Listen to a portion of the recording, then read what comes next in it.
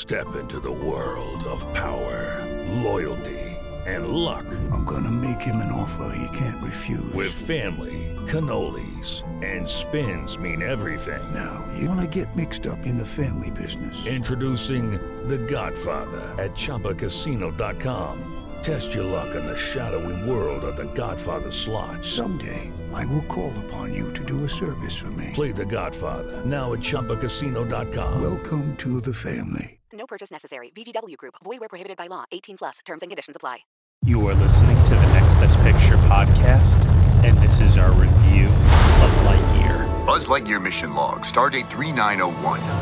After a full year of being marooned, our first hyperspeed test flight is a go. Who are you talking to? No one.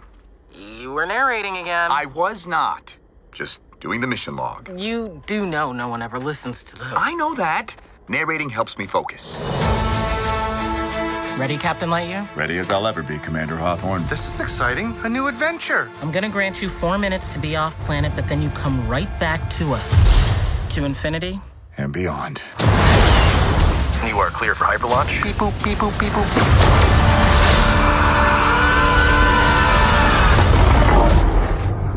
Buzz, that was utterly terrifying, and I regret having joined you. Buzz Lightyear to Star Command. Come in, Star Command. Why don't they answer? Hey! Shh! The robots. The what?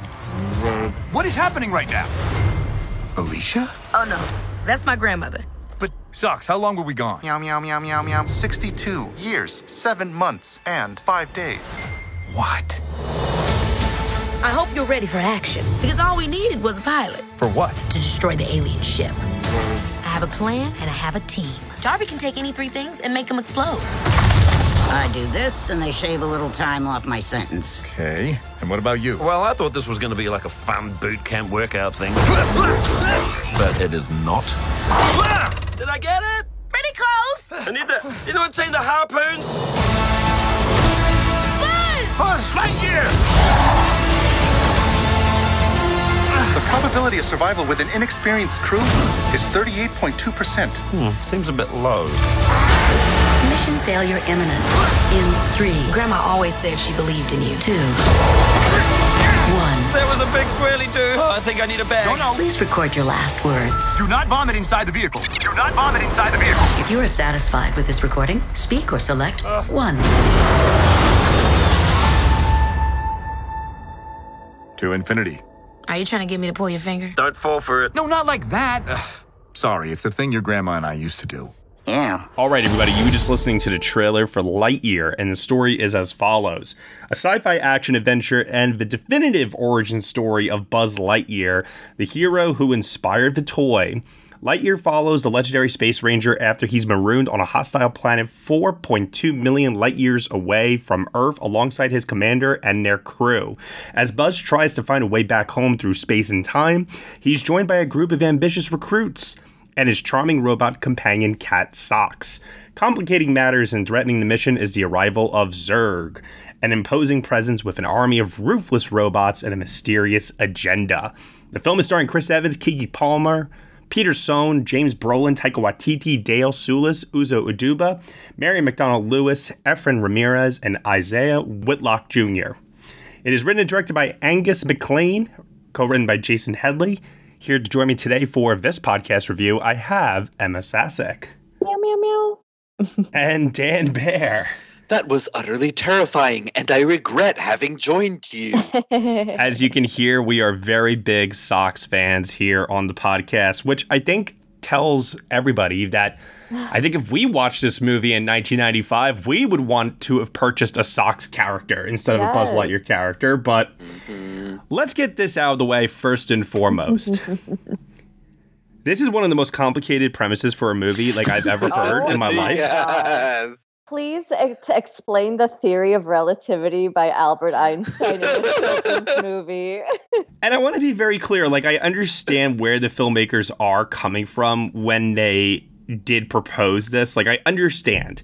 Essentially, this is the movie in 1995 that Andy, the character from Toy Story, in the Toy Story universe, saw in the movie theater, presumably with his single mom, voiced by Laurie Metcalf.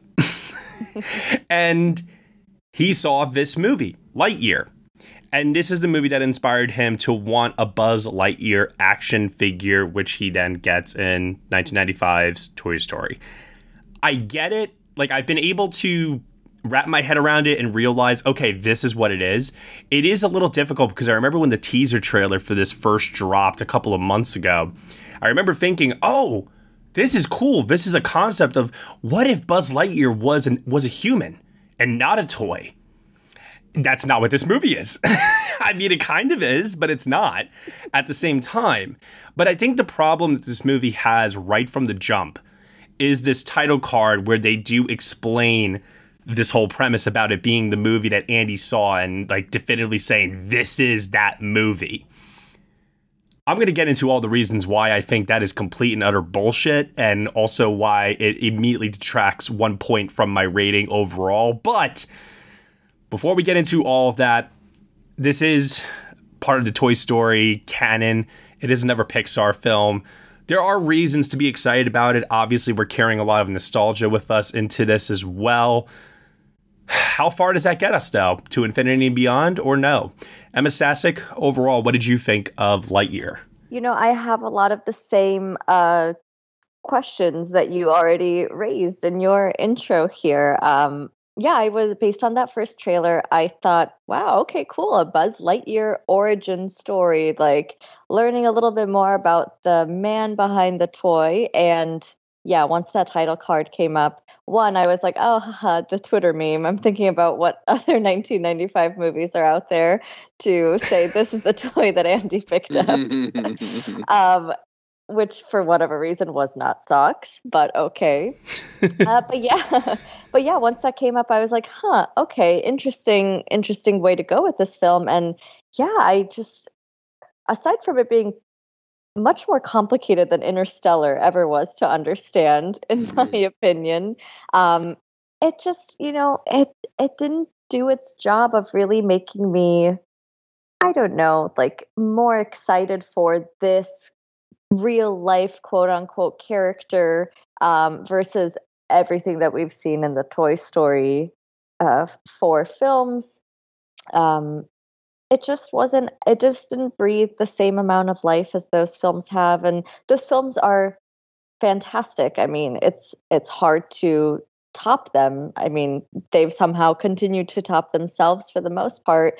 So I didn't really expect this to reach to that level, but I thought it would be, among that same excitement and among that same vibrance and life that those films have brought. But this one just fell flat. I mean, it didn't really have that same soul that it could have had. It just, I mean, I think that there were definitely moments that for sure made me laugh in the theater and moments that made me feel seen, particularly Mo riding in a spaceship versus me on a plane.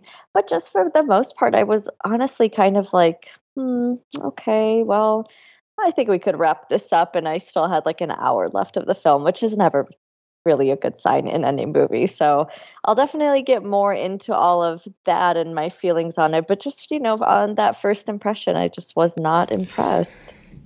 Yeah. Lots of similar thoughts here. Lots of feelings. Dan Baer, what about yourself? I have so many questions about the development of this movie.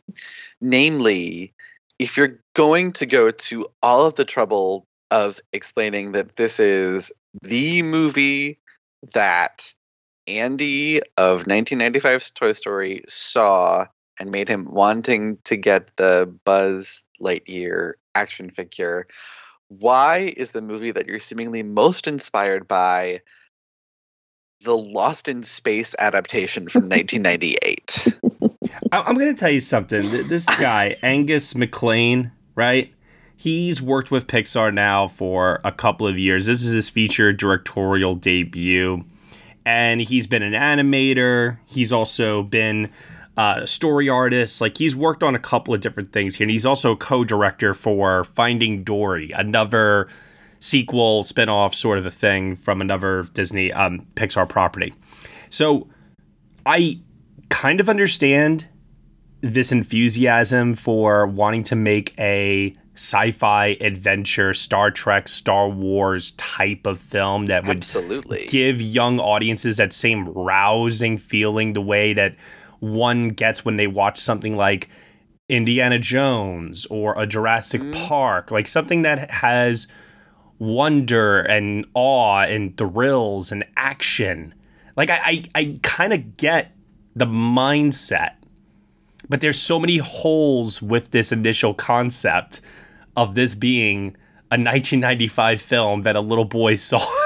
Yeah, it first of all, it begs the question, in universe, in the Toy Story universe, is this an animated movie? Yeah, I was Or wondering. is it live action? Also, too, why is the animation in this movie like so freaking amazing?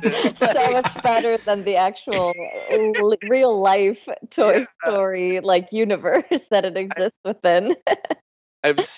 I'm very, very confused. Also, too, very progressive for a 1995 film. Oh. I like not that I'm complaining, but also there's no way a kids movie from 1995 would have just casually dropped in a couple of lesbians.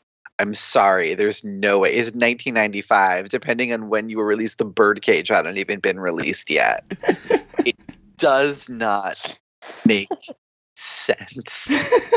And besides which, like, if that is your concept, then you have so many opportunities to like reference 90s movies. Yes. Like you can make all these, you can allude to Independence Day or Die Hard or like any of these big blockbuster action movies from the early to mid 90s, and they just don't. And I want to be very clear about something about that too.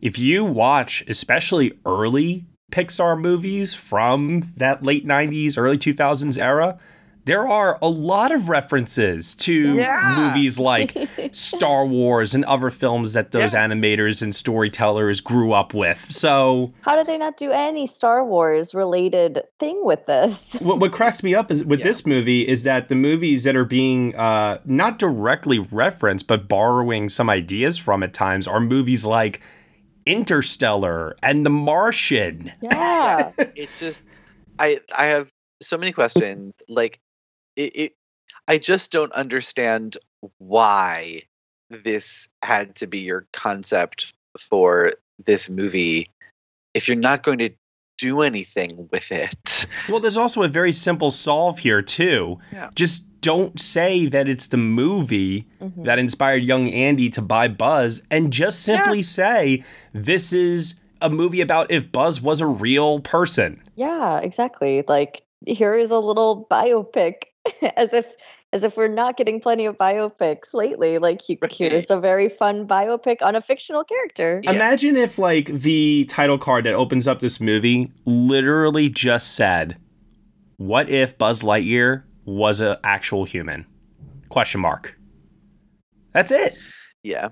You don't have to address what year it is. You don't have to address that this is a movie. Like, you could just have fun with it. And it sucks, too, because, listen, maybe it sounds like nitpicking, complaining, and we probably sound very petty in doing so at times. but at the same time, they've done this to themselves by opening up to these critiques. They went out of their way to explain this and have this be their concept, and then it just didn't even treat the movie like it had that concept. This does not make sense as a children's movie that was released in 1995. It just doesn't. It has none of the hallmarks of 1995 action movies children's movies or just pieces of pop culture in general. No, this is a 2022 movie through and through. In every way, a 2022 movie. And I'm not even sure, even though it's a 2022 movie, I'm not even sure if it's really a kid's movie. Like, for a kid's movie, this is really dark and complicated. Well, that's what I was going to ask you. Like, as a 2022 Pixar movie, like, how does it work for you in regards to being a film for both kids and adults? Because it doesn't. I got to admit, like, as a kid, I did get the sense while watching this that, you know, if I was 5 or 6 or whatever the case might be, I would be super into this.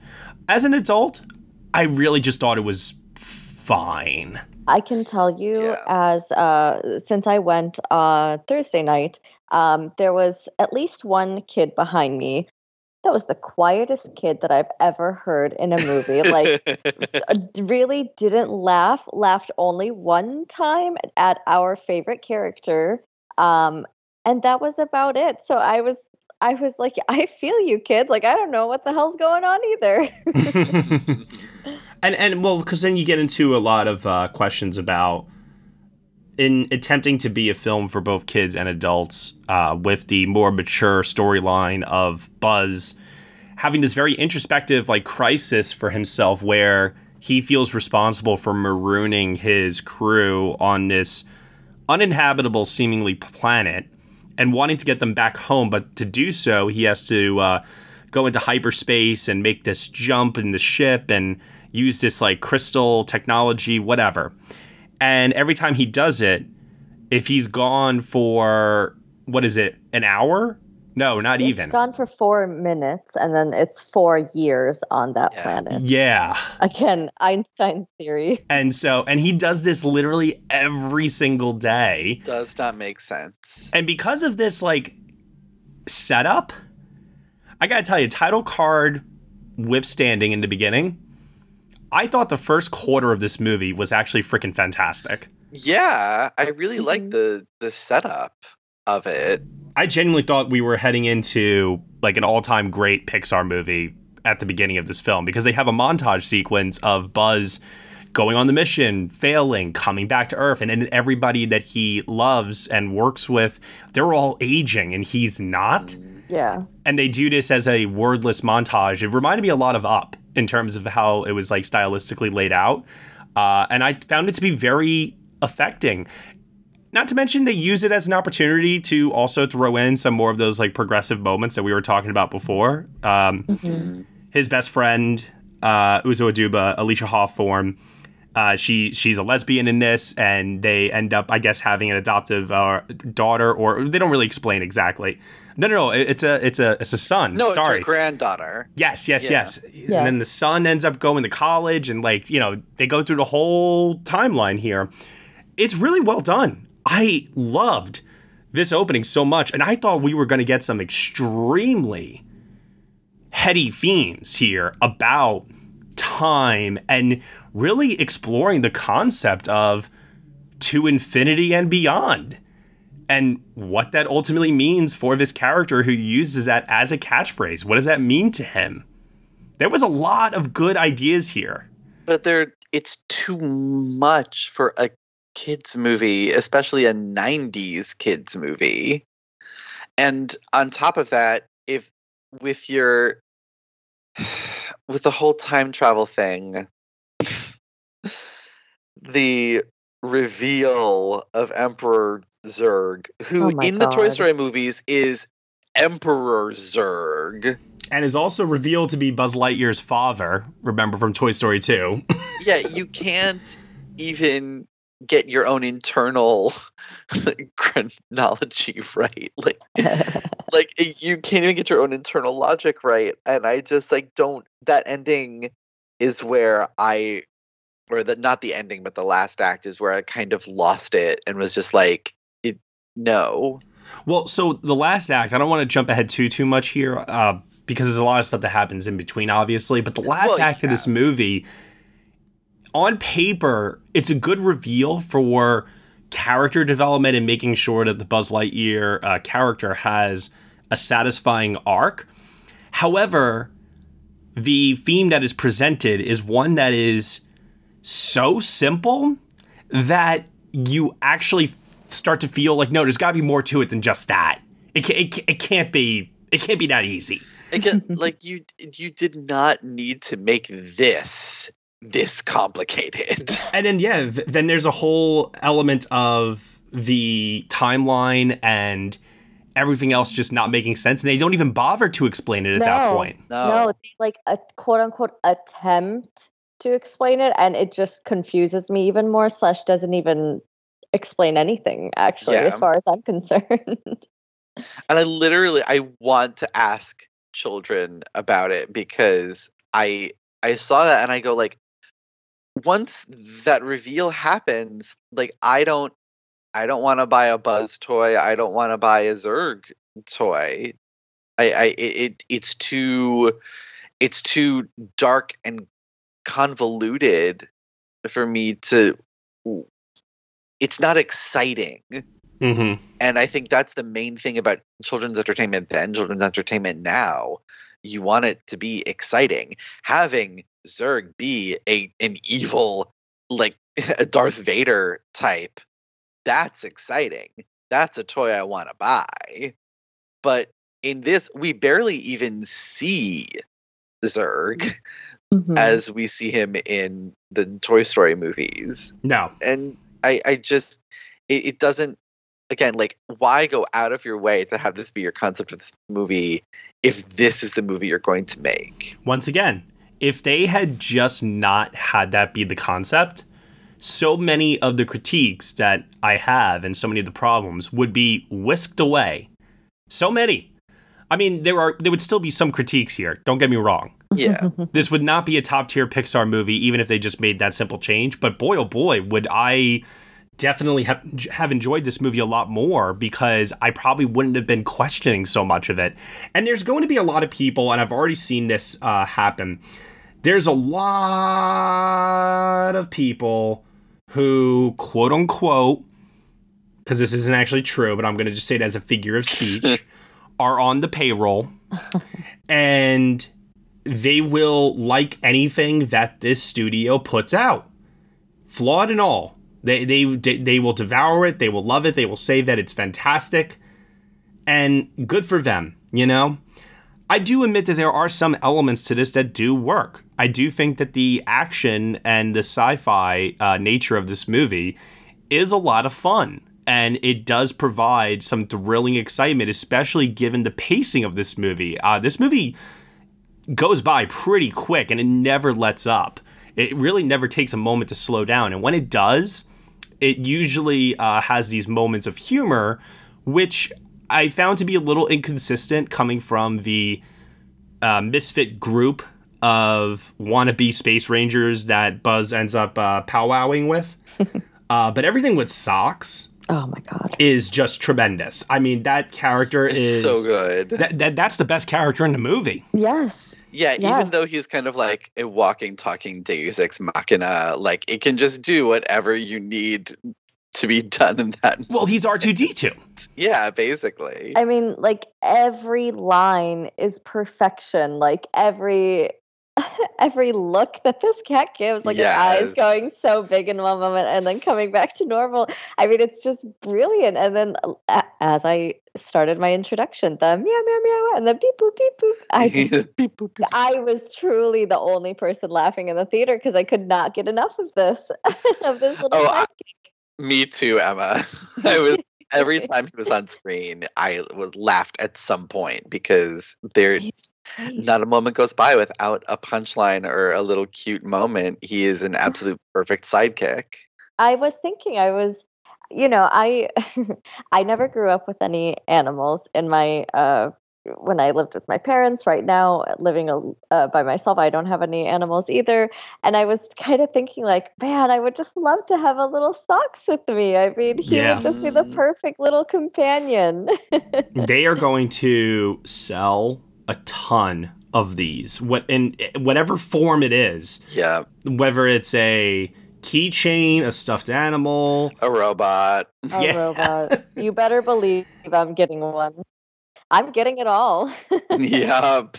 Seriously. And credit to Peter Sohn, who voices him here. Yes. He's actually done a lot of Pixar films. But this is definitely a showcase role for him that I just found his comedic timing, especially the reoccurring bit of... He was fantastic. I bought you 5 minutes. Yes! It's so good. Oh my god. Anytime. So funny. Something's always coming out of Sox' mouth and you never know what it is. Well, because he's also like so unassuming and so cute, and that whenever he just kind of pops in with either the solution to something, whether it's fixing the ship or helping Buzz to actually neutralize his opponents. I also love the coughing up confetti. Yes! We got that. We love you, Sox. We really do. Ew. Oh my gosh. If this movie did not have Sox, I don't know what I would do. It would be the definition of a flop. That's what it would be. Oh, yeah. Pretty much. And then, like, as you were saying earlier, like, Zurg in this movie, he's not an emperor. He's not evil. He's not Darth Vader. I don't want to get into spoilers about it, but, like, once again... His motivation is, on the surface, incredibly simple. Yes. But then, but once you actually get into, like, conceptually what it is, it's so... Not that I think children are that dumb, but like I question whether they would really fully understand and grasp and like be interested in that story and character work. Well, let me ask you this question. Forget about 1995 children. Do you think children of today would understand that? Well, like, I mean, there's understand, no explanation. Yes. Yeah, like understand, yes, because like on the surface it's easy to explain, but will it make sense enough for them to be excited about it and like again want to buy the toy? And I don't know. I just don't think that there was ample explanation provided because like once the reveal happened, I was like, all right, let's see how this was possible. And then they quote unquote explained it, but it was just over within a flash. And I still don't understand like how they got from point A to point B. It's interesting because the real like emotional crux of this movie isn't so much that, because it's as we said before, it is so glaringly simple that it just doesn't feel as important as this other part of Buzz's arc, which is, you know, they set up very early on that he despises rookies because he is such a superstar. Yeah. He is the Space Ranger, and he only likes to work with the other Space Rangers that are just as professional and as efficient at their job as he is. And so by setting that up, he then ends up getting saddled with a group of rookies who, admittedly, like, can't do shit. Would drive me fucking crazy too, actually. Every single situation they all find themselves in is because Taika Waititi's like Mo is such a klutz, or, you know, Keke Palmer's Izzy, who is Alicia Hawthorne's granddaughter, she just wants to help. And they're just always constantly creating problems for Buzz, where I'm watching this movie and I'm saying to myself, Buzz himself has not like done anything wrong. Like if he really did just go out on his own and he wasn't with this group, it would be fine. The movie would be over. Yeah. He's like, I literally just need a ship here. Like this extra stuff, this is too much. But I do think that by the time they get to the end, they've done the bare minimum, where I realized that, okay, Buzz now likes this group and he wants to continue working in groups versus doing everything himself. Like, and I say bare minimum because one thing that really frustrated me so much about this movie was that they never took the time between Buzz and the other characters to really just slow down. I mentioned before, this movie has a very quick pace to it. They never took the time to slow down to actually talk about anything and ever flesh out their characters. Yeah. Instead, each one of these characters gets a single definable trait of some sort, like Taika Waititi, like I said before, being clumsy, or Dale Soulis's Darby being this parole convict who is into like explosives and stuff. But they don't actually like do anything with these other characters to flesh them out or explain like how they're important to Buzz, really. I mean, they do with Izzy, but that's it. I mean, they have to with Izzy. Otherwise, you like that. Like I said before, that's bare minimum. Yeah. So to me, I don't feel that they did enough character work to even make that part of Buzz's arc wholly satisfying to me, or at least,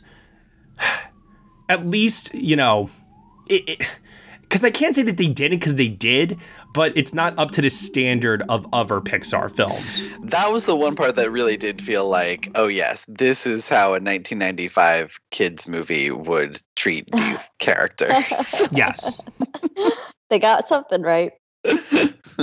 I definitely agree with that for sure. I got to admit, though, I really did not like any of those characters. I think they're fine for children, but for adults, I just found them to be annoying. Mm-hmm. Because of how incompetent they were. I liked the old convict lady. Oh, so funny. Yeah. As I said before, I did relate to Mo in the moment when he holds up a barf bag in the spaceship and like asks him, "Is your tummy gonna be okay?" And I was like, "This is no kidding me, literally on any plane with the Dramamine hitting my stomach and like making me feel better before we take off." Oh. I mean, I like some of the moments that they find themselves in where they have to work as a team to solve a certain situation. Like when they're trapped in these, I don't even know what you would call them, but those like red cells that they were stuck in. Oh yeah, the cones. Oh my gosh. They were cones. That's right. Yes. Yeah. Another callback to Toy Story 2. This movie has so many callbacks and so many Easter eggs that I don't even know if like you can catch them all on a single viewing. People will obviously pick up on like the line readings that Chris Evans has and stuff like that. Yeah, but there's literally a lot more than just that in this. Like, for example, did you guys notice that like the ship at the end of the movie is Buzz's ship that gets broken in the first Toy Story film? Mm-hmm. Yep. Like, there's little things like that all throughout this movie, and I did appreciate that, although there certainly came a point where I did start to wonder, like, okay, how much are we leaning into this for nostalgia purposes, and how much of it is actually making sense for this movie, for this character right now? I did like the usage of the suit and the callbacks with the suit. I gotta admit, like by the time they got to the wings, I had completely forgotten that was actually a thing with the suit. Yeah, same. Yeah. So that was really well done, I thought, as like the big climactic reveal at the end was, oh yeah, he can fly. Shit. And also too, Chris Evans, not a bad job. Oh, he did really well. Yeah, no, he did great. You know what's the single wisest thing that he did in this? He actually, instead of trying to make the character his own, he just did a Tim Allen impression. Yeah, but even at that, like he sounds like Tim Allen, but I wouldn't even call it an impression. No, well, like not like he's trying to mimic his voice. It was more like the line delivery and just the way that he said it in terms of like the rhythm of it all. Yeah, he made it enough his own that it's not like, well, why didn't they just get Tim Allen to do it? But he also did enough to like make it feel like the Buzz we all know. When you say get Tim Allen to do it, they should have gotten Tim Allen to play that part at the end. Yeah, and I don't understand why they didn't. Well, because they're trying to distance themselves from Tim Allen. Well, but that was all since after. No, like I don't think so. I think there is definitely more than that, which is like once again very odd because you would think that a movie like this, once again set in 1995, would not have any problems with something like that. Again, I have so many questions.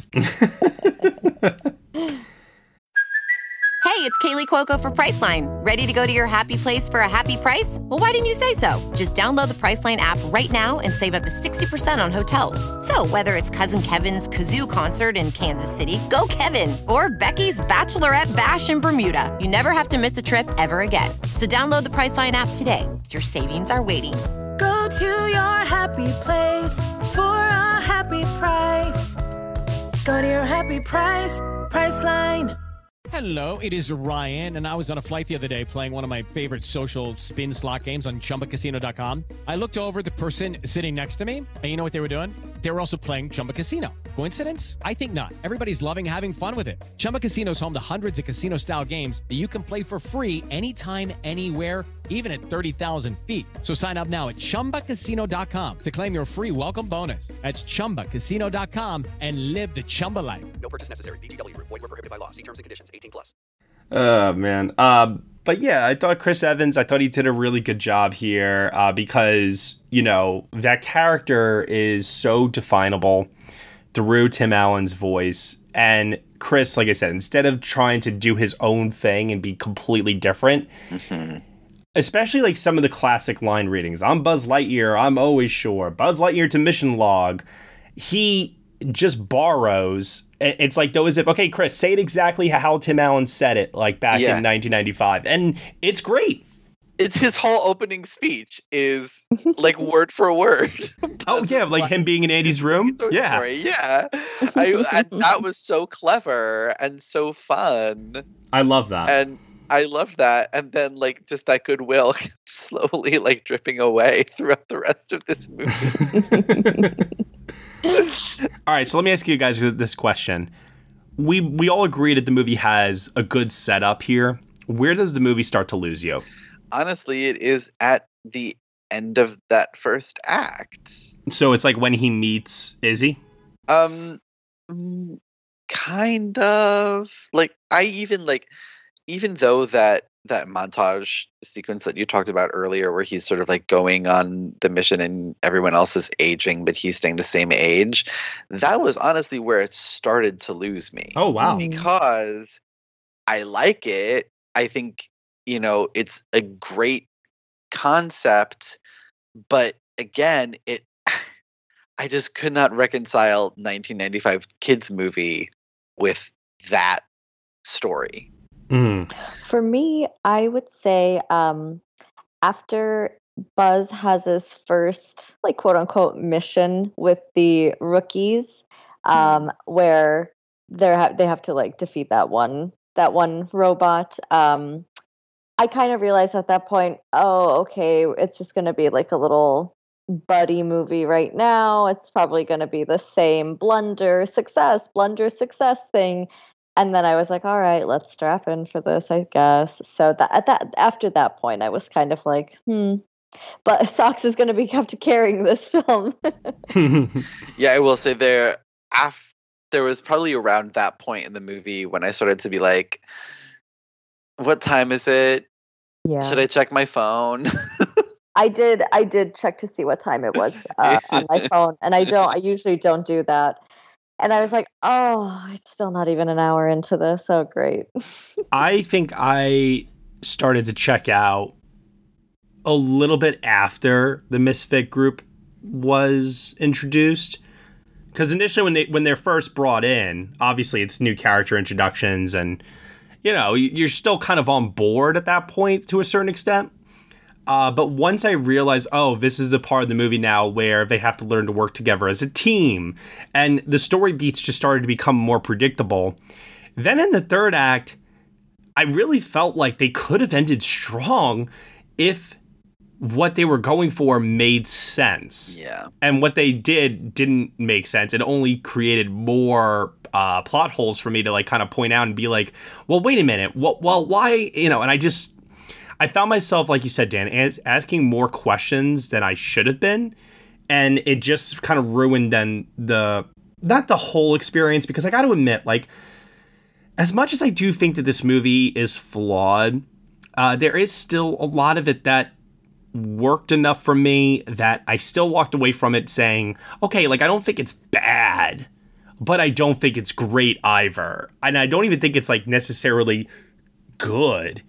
It's just somewhere in that middle. Yeah.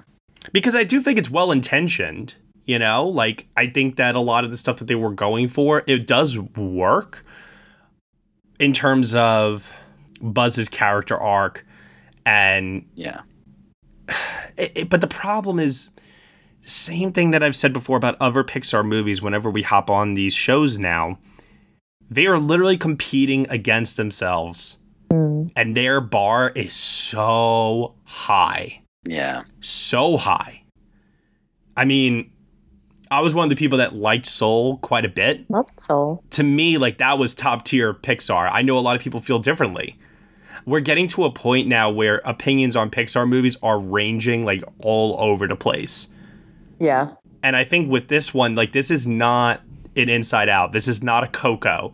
Like, this is not going to be, like, one of their all-timers. And if it was for you, great. I kind of, like, can pinpoint exactly what kind of moviegoer you are, if that is your answer.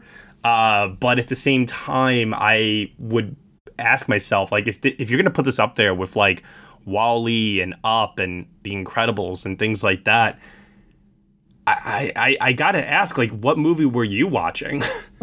Yeah, like, I have questions.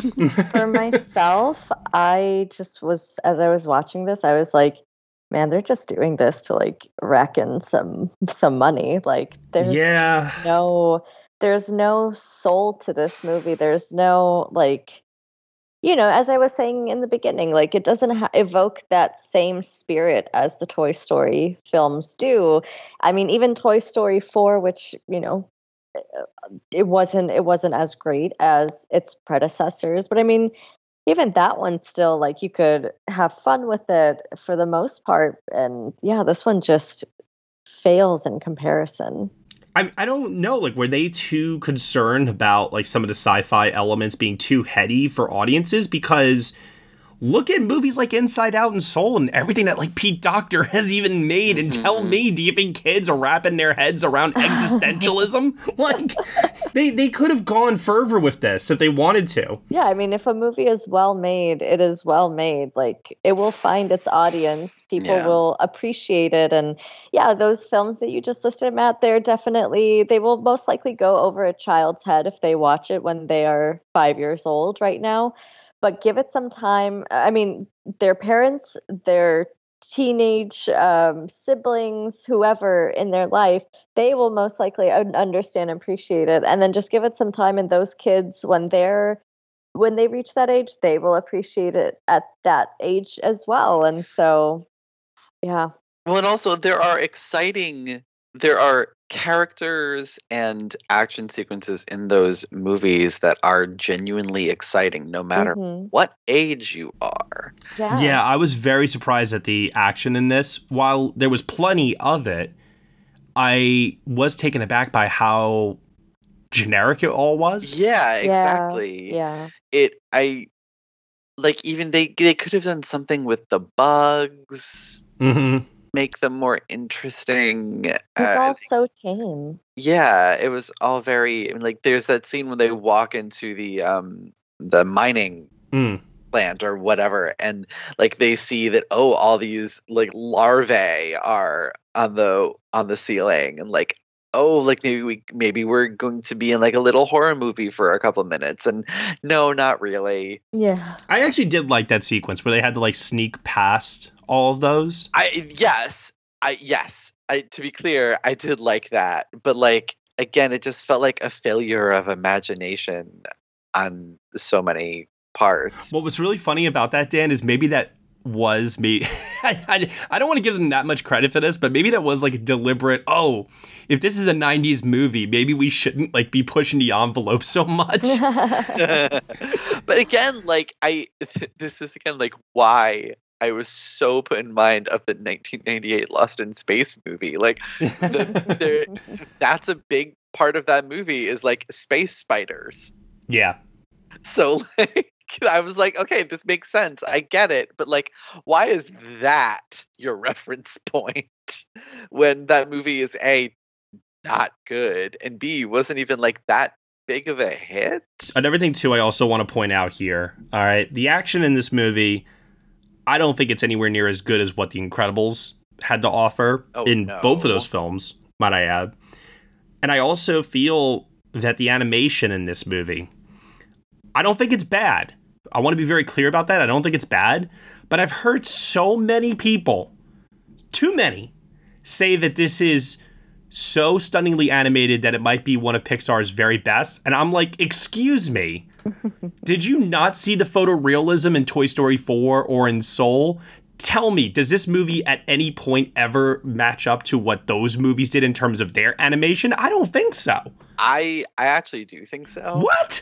Damn. I genuinely think that this is one of Pixar's most beautifully animated movies, but not just the animation. For me, it is the, like, for lack of a better word, like, there is just some really beautiful shots in this movie. The cinematography in this movie is just gorgeous. I mean, like I said, I want to make this clear. I don't think it's bad, but I'm very just perplexed that I see so many people saying it's one of the studio's best. Again, yeah, it's not one of the studio's best movies. It's one of the studio's best looking movies. No. I that is what I'm saying. I don't think this is one of their best looking movies. Oh, well, then I don't know what to do with you. You know what? That could just be all a matter of subjective opinion then in that case, I suppose. Yeah. But there are just some moments in like Soul especially where I'm like, holy shit, like the rendering, the lighting, it looks so photoreal. I remember the other day we were playing Framed. And Soul was one of the movies on there, and the stills that they were using, they actually looked like real life stills. You know what? They did get me with like that New York City shot. I was like, what movie is this? I was like, what movie isn't set in New York? Exactly. And I listen, I do think that some of the character animations in this, especially for Socks, and I think Buzz is really well brought to life here. Like, there is some good work. I think some of the sci-fi elements, while I do think that there is a good use of lighting and color, especially when Buzz is in his ship, trying to go through like hyperspeed, I don't know. I guess just to me, it lacked imagination. Yeah, I would agree. And I think the hyperspeed moment, that's like maybe the one part in the movie that I was like, this is something interesting and new and, you know, worthy of Pixar. Did Michael Giacchino's score stand out to anyone? Because it didn't for me. I thought it was a good score for this kind of movie. It was another moment when I was like, yes, this feels like a 1995 blockbuster kids movie score. This is like a common problem I have with his scores is that I never think that they're bad, but they just ring as unmemorable to me a lot of the times. That when he does have something that is very memorable, like the Batman most recently, like it really does stand out. But I would be hard pressed to find a score by him that I thought was like actively terrible. I don't think that exists. He always does good work. Yeah, this one in particular, I honestly can't recall much of it. Yeah. Which is probably the biggest insult that you can give to it works in the moment. Mm-hmm. But I don't really remember much of it the next day. Yeah.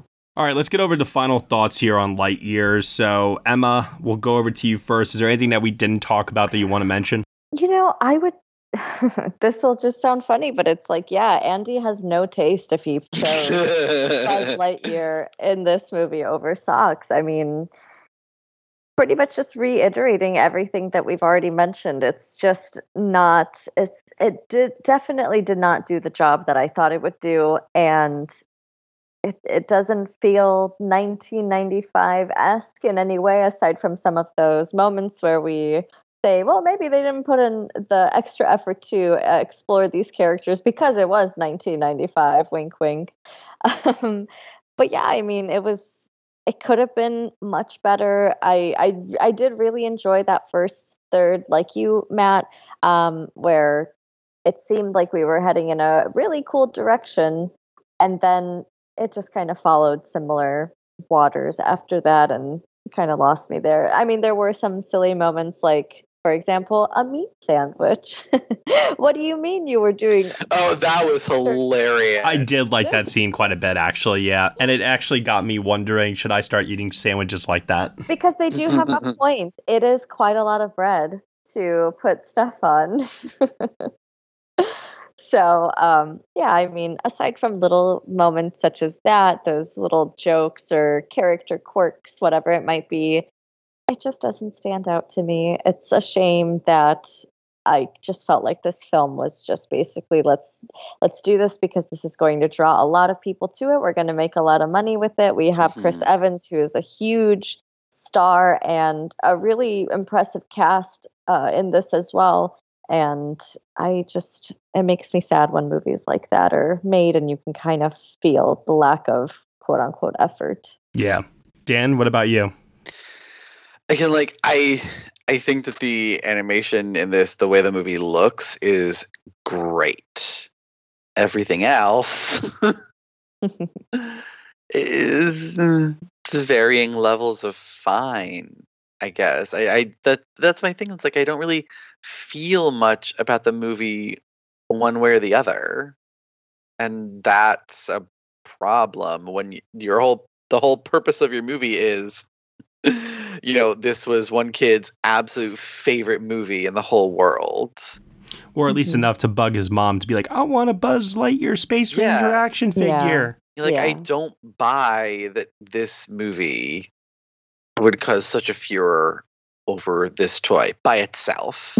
Which is hilarious because I don't think that this movie today in 2022 is going to cause people to want to buy Buzz Lightyear action figures either. No. But give me that socks, though. Give me that socks, please. Anything else, Dan? No. Like, there are things that I like about this movie, but again, on the whole, just doesn't work. And I feel bad about it. I do. Did anybody notice this Captain America reference when they were driving toward I don't remember particularly where they were driving toward, but Keke Palmer's character told Buzz, on your right to go toward. Oh my God, I did notice that. Yeah. I think they actually even say maybe it is on your left. They say at one point. Yeah. Oh my gosh. I did notice that. Yes. I understand right now that there is definitely an appeal to Taika Waititi, but I need him to kind of stop playing himself in everything at this point. But I understand that is also the appeal. I think it's just like starting to wear off on me and it's not as special as it once was. Like, I almost feel like he should just focus on directing at this point. I mean, I'll say that, I immediately recognized his voice. I didn't know who really was in this film aside from Chris Evans, just because I didn't think that much about this film to begin with. But once I heard his character, I was like, there's Taika Waititi. And yeah, everything pretty much similarly followed suit in terms of the quirky, fun, silly guy on screen. What'd you guys think of the post-credit sequences? The first one, I didn't stay for a second one because I just didn't care. But the first one was cute. I like the bit with Isaiah Whitlock Jr. Yeah, like, it's cute. I'm like, I don't know why I stayed through even a little bit of the credits for just this, but okay, cute. Yeah, I was definitely disappointed when I realized that this was, this was not, I don't want to say lower tier, but middle tier Pixar. I did have this feeling of like just wanting to get out of there because I too like walked away from it thinking that was it. That's what you came up with. And it was disappointing to me too because the 4 Toy Story movies, especially Toy Story 4, all exceeded my expectations. And I think they're all phenomenal in their own way. And I think like there was an opportunity with this movie. Like, Pixar hasn't really done this kind of sci-fi adventure really. And if they had gone back to basics, which like should have been obvious that they should have, since the movie was supposed to take place in 1995 or was supposed to have been made in 1995. I'm so confused. Never mind. But like, it's too complicated, too convoluted. But the movie itself is too complicated for a kids movie that would come out in 1995. It would have been so easy for them to basically do a Star Wars riff or ripoff, with Zurg essentially being Vader and like Buzz being, Buzz can still be Buzz, but that's all you had to do to make this movie work for what your concept was. And you couldn't even get that right. Like, I don't think the movie is bad on its own. I think it looks and sounds good enough where it's passable. I can't say that it's bad, but at the same time, like, you're not doing anything inspiring. I mean, I know that I'm not a kid, so therefore I'm not the target audience, but flashing back to when I was in 1995, I cannot imagine that after seeing this movie, I would be that excited about it to want to buy a toy. There's a point where Socks was floating in space and my audience audibly was screaming. That goes to show you how much this audience cared about that particular character. But any other time Buzz was in danger, crickets. Whatever. That triggered my fight or flight mode then and there. But again, like, that was like, why are you referencing gravity? Like, I don't understand.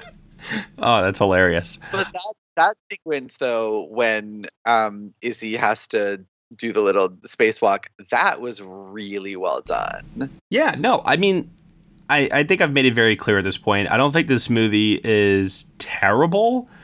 I do think it is just average. Like, my score is going to be somewhere in that center spot. Oh, speaking of left, right, center, everyone complaining about the kissing scene in this movie, get a fucking grip. Get a life. Like, please. Really, 0.2 seconds of something happening and everyone is up in arms about it. It's like, are you kidding me? Two 70-year-old women on their 40th, 50th anniversary, whatever the fuck. And really, that's what... I can't. Again, like, other than the fact that this would never, ever have happened in a 1995 kids movie, unless that is your problem with it, then I don't want to hear anything from you.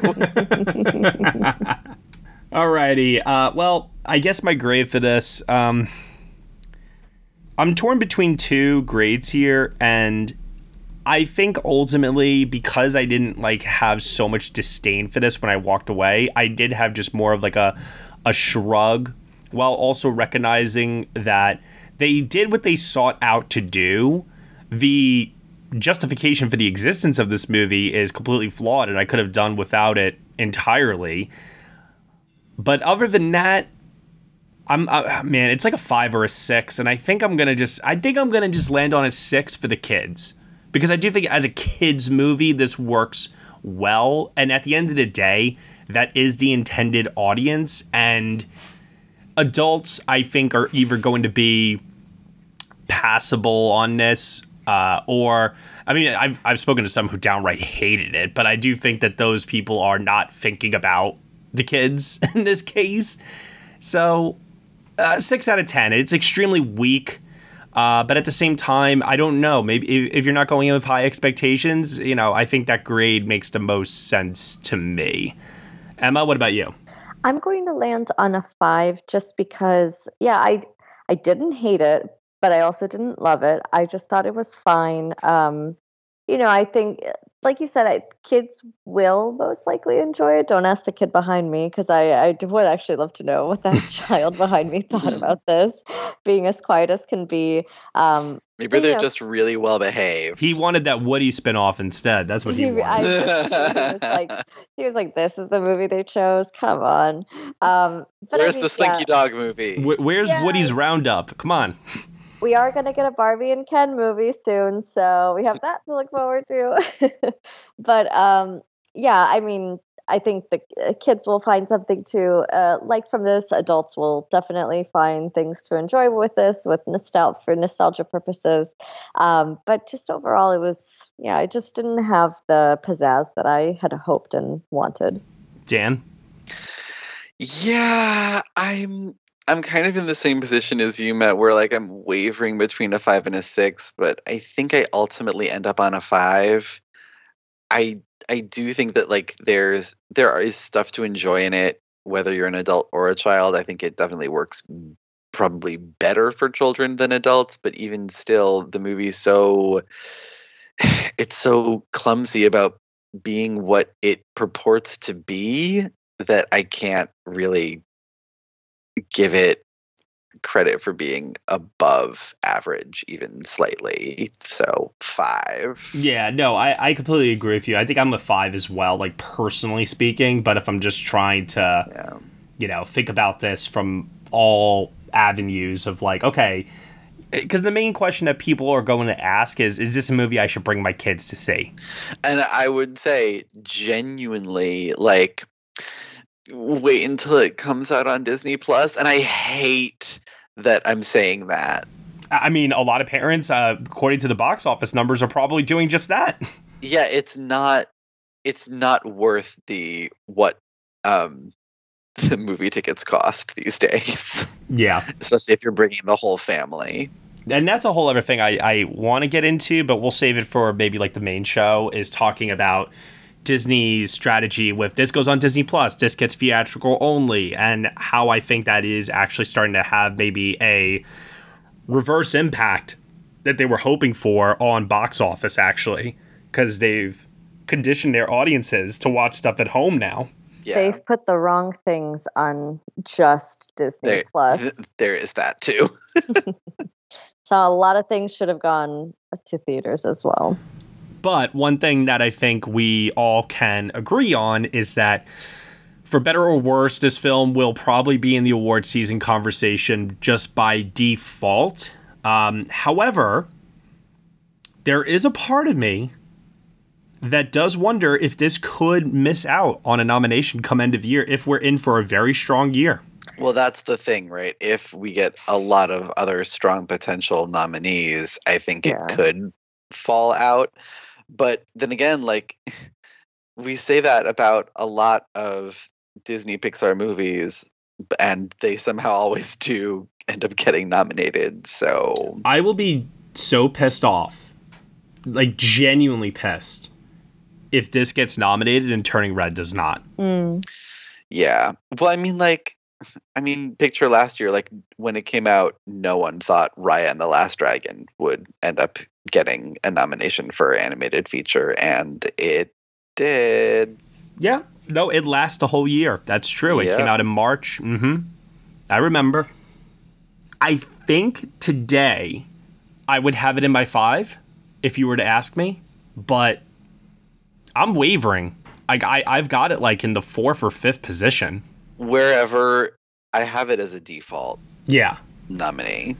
Until we know about some other films that are coming out, like Netflix has a really strong slate this year of animated contenders. Oh, yeah, they do. They definitely do. And we don't know how Apple's luck is going to play yet. I know some people have caught early glimpses of it, but like there's still a lot of unanswered questions in the animated field this year. And we don't know if Marcel the Shell is going to go animated or not. Nope. We don't know if the bad guys might have staying power for later this year with a push from Universal. Like there's a lot of questions.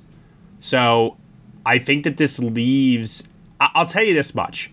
What I'm very confident about is I am extremely confident that this movie is not winning animated feature this year. Yeah. I hope so. No, I listen, I think you can trust me on this. I'm very confident. Like 98% confident. Yeah, I get that. It's just like I could see Academy voters, especially with that opening title card, having the same questions as us and just using it as an excuse to kind of like write it off. Because we've seen through anonymous ballots just how fickle sometimes they can be over the tiniest things, you know? So... But then again, the Toy Story nostalgia is very strong with a lot of people.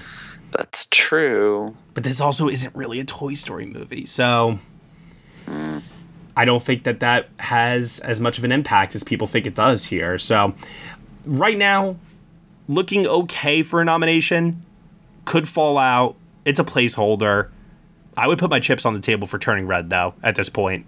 Like, if I was them in charge of their campaign strategy, I would be going all in for that movie right now.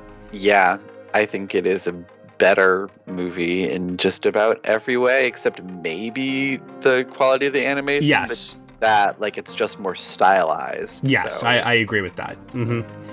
All right, then. Well, that'll do it here for our conversation on Lightyear here on the Next Best Picture podcast. Emma Sasek, tell everyone that's listening right now where they can find you on the internet.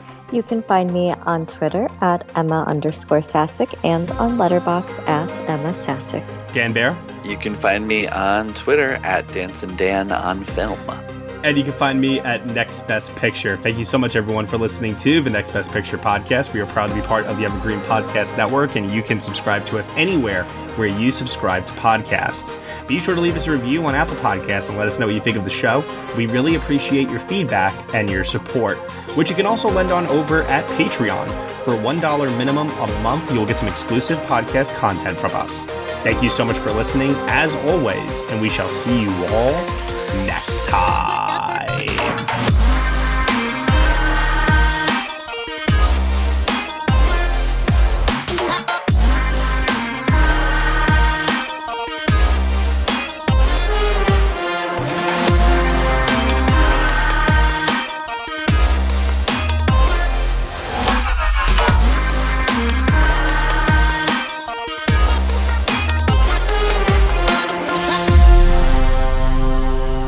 I just realized that when we were talking about like the Oscar prospects, I like totally missed an opportunity to say, I'm Buzz Lightyear. I'm always sure. With the Lucky Land Slots, you can get lucky just about anywhere. This is your captain speaking. We've got clear runway and the weather's fine, but we're just going to circle up here a while and get lucky. No, nothing like that. It's just these cash prizes add up quick. So I suggest you sit back, keep your tray table upright, and start getting lucky. Play for free at LuckyLandSlots.com. Are you feeling lucky? No purchase necessary. Void where prohibited by law. 18+ terms and conditions apply. See website for details.